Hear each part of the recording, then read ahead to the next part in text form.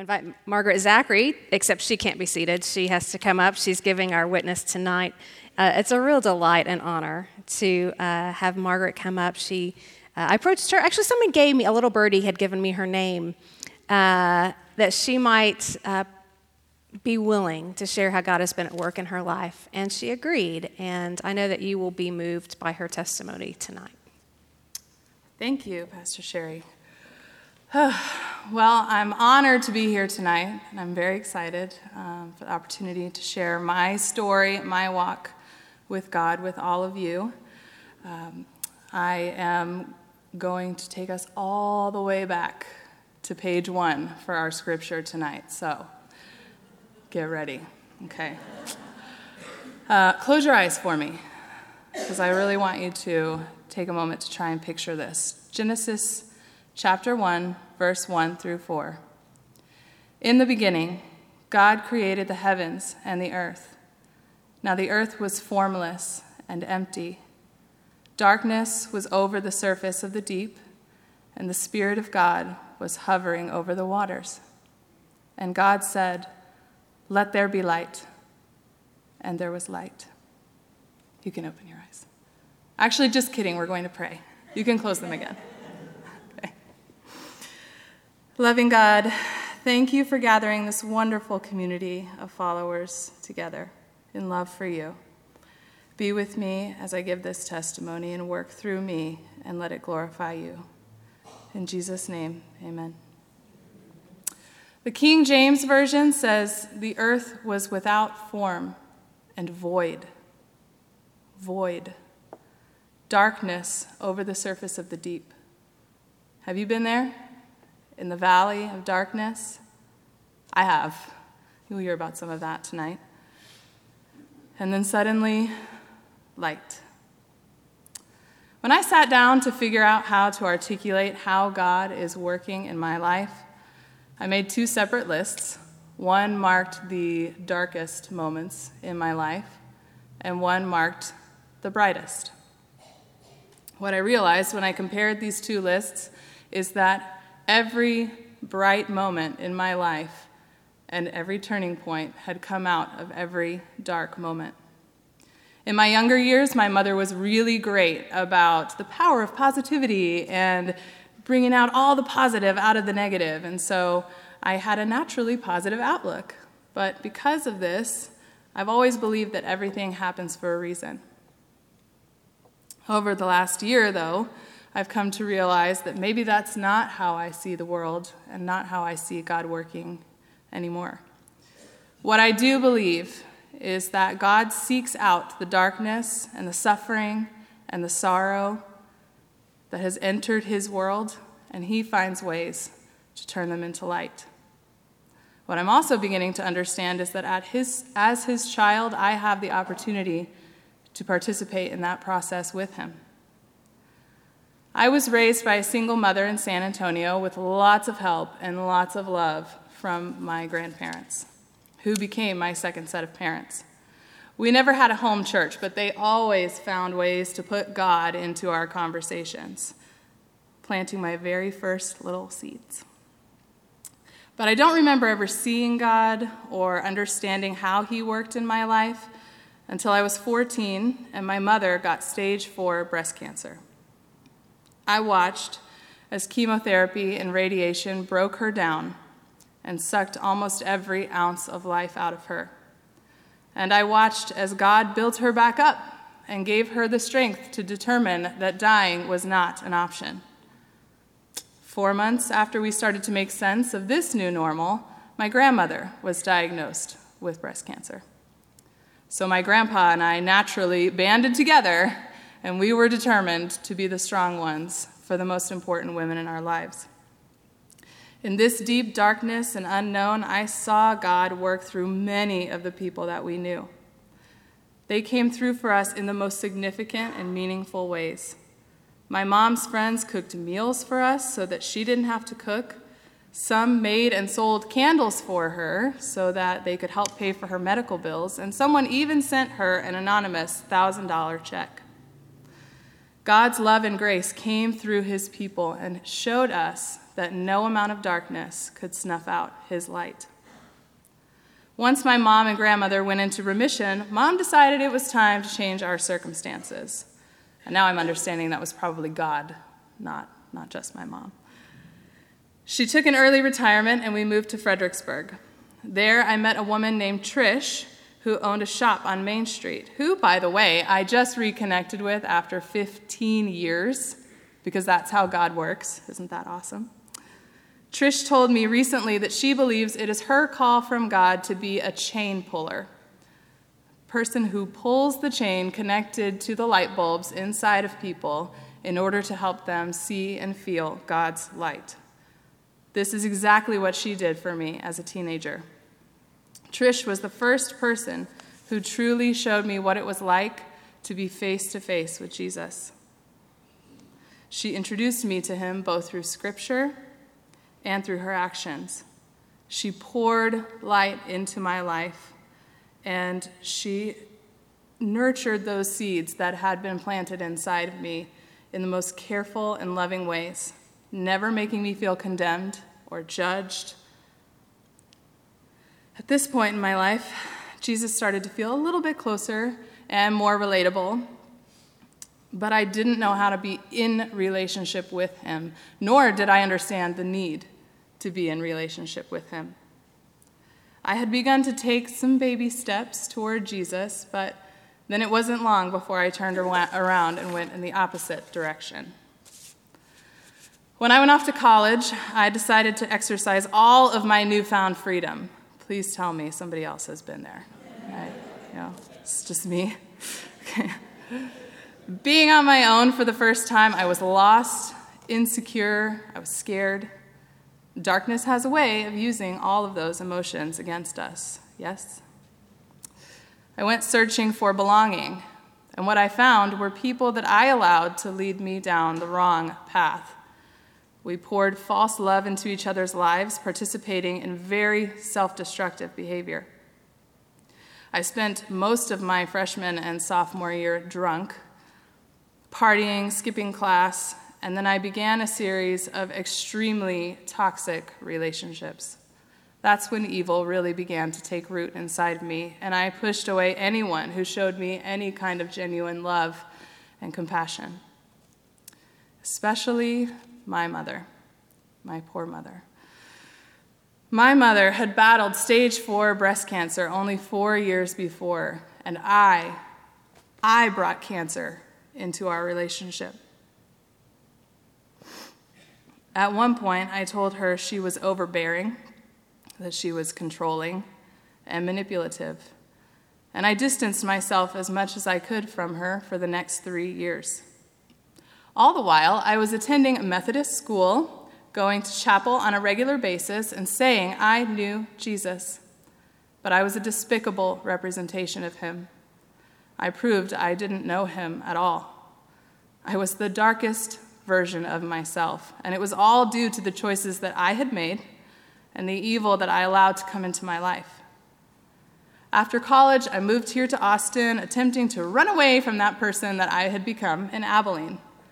But as you can imagine, that didn't work. Running is not the answer, because I had done no soul searching or praying up to that point. I spent the first few years here seeking connections in the familiar and comfortable club scene, and I continued the same self-destructive behavior. I began to spiral down into one of those deep, dark valleys and into a deep depression. But as hard as I tried, I could not run away from Jesus. You been there too? Yes? Over the next couple of years, he slowly and carefully guided me back onto the path that he knew I was supposed to be on. At times, that guidance came in the form of clear, open doors, and at times, that guidance came in the form of major roadblocks. Those roadblocks led me to a career as a preschool director that became a light that changed my whole world, and that wouldn't allow me to live the life I had been living. I made amends with my mom, and I also made real friends who poured real love into my life. I began to realize over time that Jesus had done all of this to forcibly remove me from those toxic situations that I had put myself in. I got to a place where I was able to look back and see all the work he had done, but I was still missing a deep, personal, present relationship with him and his community of followers. So one of the major ways that I've come to realize that I'm experiencing God or have experienced God is when I get something repeated to me over and over and over again and in a short amount of time. Does this happen to you guys? Yes, I see nods. Okay. Well, I work with small children, so I understand the need for repetition over and over and over and over again for retention. But y'all, I am no different from a small 3-year-old. I need that repetition in order to know that I'm experiencing God. So this next turning point really illustrates how God graciously repeats himself for my sake in order for me to get it. This dark spot came in September 2016 when my grandpa, the only father I had ever known, died. He was the rock in our family. He understood me in ways that nobody else did, and when he died, my world crumbled. I didn't know how to deal with my grief, and I couldn't make sense of life without him. Not long after he passed away, I signed myself and some friends up for a painting class so I could paint this picture. That one's mine. I did that one. The picture had been painted previously. I was going to paint it for my grandmother so she would have it while she grieved. So I knew what it would look like, and it was titled, "In the Darkness, There is Light." I was so desperately seeking light in this darkness. Christmas that year was extremely difficult for my family. You know, the first Christmas after losing a loved one. Tradition is a killer. I remember lying in bed the day after Christmas listening to old voicemails of his, and I'm just bawling. And I realized in that moment that I was not going to get through this anguish without God. So I made it my New Year's resolution to do some church hopping and find a church home. And I imagined myself going to like 20 different churches and experiencing all these different kinds of worship. But my first and last stop was Bethany. So here I am. The first service I attended here was on New Year's Day, 2017, and it was the first sermon of Epiphany. And it was titled, "Light the Night." And I still have that church bulletin because I'm so sentimental. This was the call to worship. God's light shines in the darkness. The darkness has lifted from our eyes. God's glory is all around us. Our hearts are filled with joy. Christ's star is risen in the sky. We will follow this star to discover the light of the world. See the repetition? Yes. God's light shines in the darkness. Darkness has lifted from our eyes. I knew in that moment that I was home. There was no question that Bethany was the light that he was bringing out of my darkness.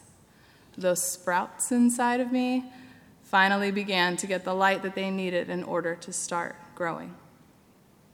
Not long after I got here, the Holy Spirit began to work diligently to connect me with people who would walk with me on this journey. Jill Johnson was one of them. And about a year ago, she strongly encouraged me to take Alpha. If you know Jill, her strong encouragements are they feel mandatory, right? But you should always listen if this happens to you, because that's kind of one of her working arrangements with the Holy Spirit, I think. It's just how they work together. It works. So during Alpha, I learned how to pray, how to seek God and hear his voice, and how to let him guide my daily interactions with other people. I gained a new interest in reading his word and understanding how it pertains to my life. On the Alpha retreat, for the first time in my life, I completely and totally surrendered myself to God. I began to ask him what he wanted for me, and I learned how to respond to his nudges. One of those responses, for example, led me away from a potentially unhealthy relationship and toward two major sources of light in my life, my boyfriend Chris and his daughter Gabby. He could have stopped there, right? He could have just dropped the mic on that one. They're perfect. But he didn't stop there. There's more. He got probably 15 more minutes of this. God continued to show himself to me and nurture our relationship in many ways, especially through the loving community and support system he carefully put in place for me. It has become clear that he put them into my life in order to shine his light on me during the next major turning point in my life. This past summer, I was in Colorado on vacation with my mom, visiting my aunt and uncle at their cabin. I have never seen such a beautiful representation of God's creation than the scenery at their cabin. I really don't get out much. So Colorado was it for me. It's beautiful. They live by this mountain that's covered in evergreen and aspen trees. It's just a wall of green. And then at the bottom, there's this beautiful babbling brook, and you can just hear it all the time. And their cabin is buzzing with hummingbirds constantly. I've never seen so many hummingbirds in my life. It was a very relaxing vacation for the first 2 days. So 2 days into our week-long vacation, my aunt and uncle and I decided to go ride up ATVs up a mountain. I had never been on a four-wheeler before, so we thought it was a really good idea to go up a mountain. About 15 minutes into the ride on our way up, I took a turn too wide, and my front wheel went off the edge and rolled about 20 feet down, taking me with it and rolling over me. I stood up as quickly as I could, wincing with pain and struggling to breathe. The four-wheeler had broken my ribs and punctured my right lung. I could barely take in any air. Riding back to the cabin on the back of my uncle's ATV, I remember this moment where everything just got really bright. And I thought, this is it. This is the moment that I'm going to die. All I could do was stare at the evergreen trees that were rapidly turning a bright shade of green. I couldn't breathe, I couldn't talk, I couldn't cry. But in that moment, my uncle slapped my hands, and immediately all the color came back into the world. They got me back up to their cabin, and then everyone went into full crisis mode. I couldn't communicate that I couldn't breathe, but eventually someone figured it out and realized that I needed to get to the hospital. The nearest was in Denver, about an hour and a half to an hour and 45 minutes away. I was in so much pain that every bump on the way down their 3-mile dirt road just to get to the main street was excruciating. A few hours after we got to Denver, after some very painful CT scans and x-rays, I was wheeled into an OR because my lung had collapsed. I was terrified to be put under anesthesia because I just knew if I closed my eyes, I was not going to wake up. All of my choices, though, were taken away from me because I had to have a tube put in my chest to suck out the air between my lung and my chest wall in hopes that my lung would reinflate. And by the grace of God, it did. While I felt so grateful to be alive, and I knew that Jesus had pulled me up off that mountain and breathed life back into me, I was also lost. A 12-week minimum recovery for broken ribs left me feeling like I, as a person, was fractured. It was like taking a step backwards. I was in so much constant physical pain and suffering under the mental weight of the trauma that I had been through. I couldn't be the school principal that I was supposed to be, or the daughter, or friend, or girlfriend, or stepmom that I was supposed to be. I was overwhelmed at not being able to keep up with normal life, which, as you know, does not slow down. And emotionally, I began to come unglued. I didn't know how to be back to normal after this near-death experience. My family, my best friends, my boyfriend and his daughter, they just loved on me.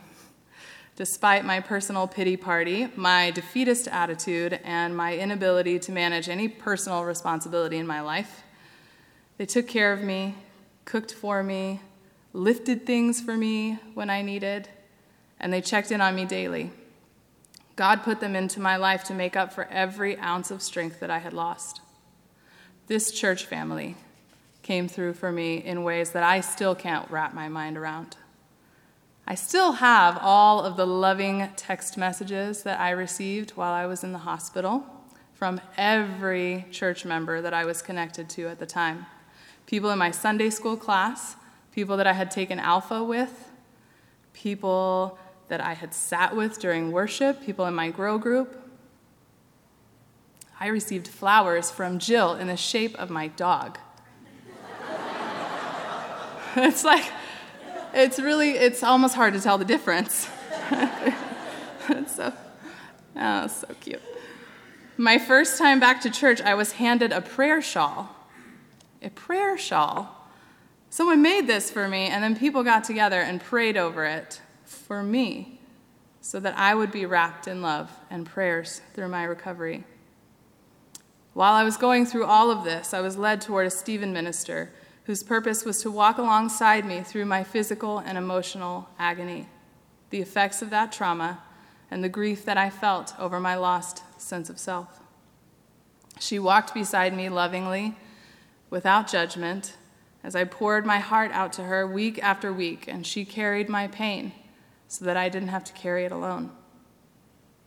I did nothing to deserve all of this. I couldn't have earned this. This pure, unconditional love that Jesus showed me through all of his followers was completely overwhelming and all-consuming. I cannot express the magnitude of the effects of being completely and totally, unconditionally loved by others, knowing that you did nothing to deserve it. That's love that can only come from Jesus. That kind of love is heart-changing, and that kind of love spreads. Through this most recent experience, God gave me a new lens with which to view the world. He moved me into a place where I was not only able to see and communicate with him in the present, but I also realized that I myself had work to do as his follower. It was not only about recognizing him and thanking him for the light that he was shining into my life, but now it was my duty to let him spread that light through me. When all of his love poured into me, when people loved me right where I was and made personal sacrifices in order to take care of me, they showed me what kind of person that I was supposed to be toward other people. This light, this love was like energy. It could only be transferred. I have no choice now but to let it spread outward from my being. His love and guidance have allowed me to let go of past hurt and bitterness, and has given me a desire to serve others where I never would have looked for opportunity to serve before. This experience woke me up to the fact that my purpose on this earth is to serve God by loving people the way that he loves me. Ephesians 5:8 says, "For you were once darkness, but now you are light in the Lord. Live as children of light. But the fruit of the light consists in all goodness, righteousness, and truth. And find out what pleases the Lord." Every moment we have a choice between light and dark. Even in the smallest moments, like choosing between gossip and standing up for someone, between holding on to a grudge and reconciling with a friend, or between saying hi to the homeless man and ignoring him. In the communities we choose and the relationships we build and with the people that we meet on a daily basis, we have the opportunity to represent Jesus. We were created to do exactly what my family, my friends, and my church family did for me. To meet people right where they are and to spread the love and light that comes from Jesus. Planting seeds and spreading light is how we help him bring the kingdom here on earth as it is in heaven. That's the difference between knowing who Jesus is and being in relationship with him. How is God working in my life? So many ways. He speaks to me through music, through nature, through his word, through the gentlest of nudges, but especially through my relationships. He used people like my mom, my grandparents, and Trish to plant seeds in me early on. And though he allowed me the free will and choice to make the mistakes that led me away from him, he never left me. Throughout my journey, he has put people in my path that would walk alongside me through this journey, and that would carefully nurture those seeds and show me what it really means to be a disciple of Jesus. From the beginning in Genesis 1, he tells us he makes light from darkness. I mentioned earlier that I once believed that everything happened for a reason. But I struggled with that idea when I fell off that mountain. I heard this quote on the radio that says, "God doesn't break things so he can fix them. He fixes broken things so he can use them." When my ribs cracked, he used that opportunity to reach in and take hold of my heart, giving me the desperate desire to surrender my life to him. He breathed life back into my lungs, and he reminded me that every breath was a gift. The least I could do was use it to give myself back to him, trust him to continue to lead me toward his light, and ask him to show me how to spread that light in his world. Let's pray. Heavenly Father, thank you for all the ways that you seek out darkness and turn it into light. As we move toward communion, let us remember your Son, Jesus, who experienced ultimate darkness on our behalf, and through his resurrection brought forth the brightest light. God, I ask you to be with anyone and all of us in the midst of our darkness, anyone who's experiencing it right now, and take that darkness and bring forth light. In Jesus' name we pray. Amen. Thank you.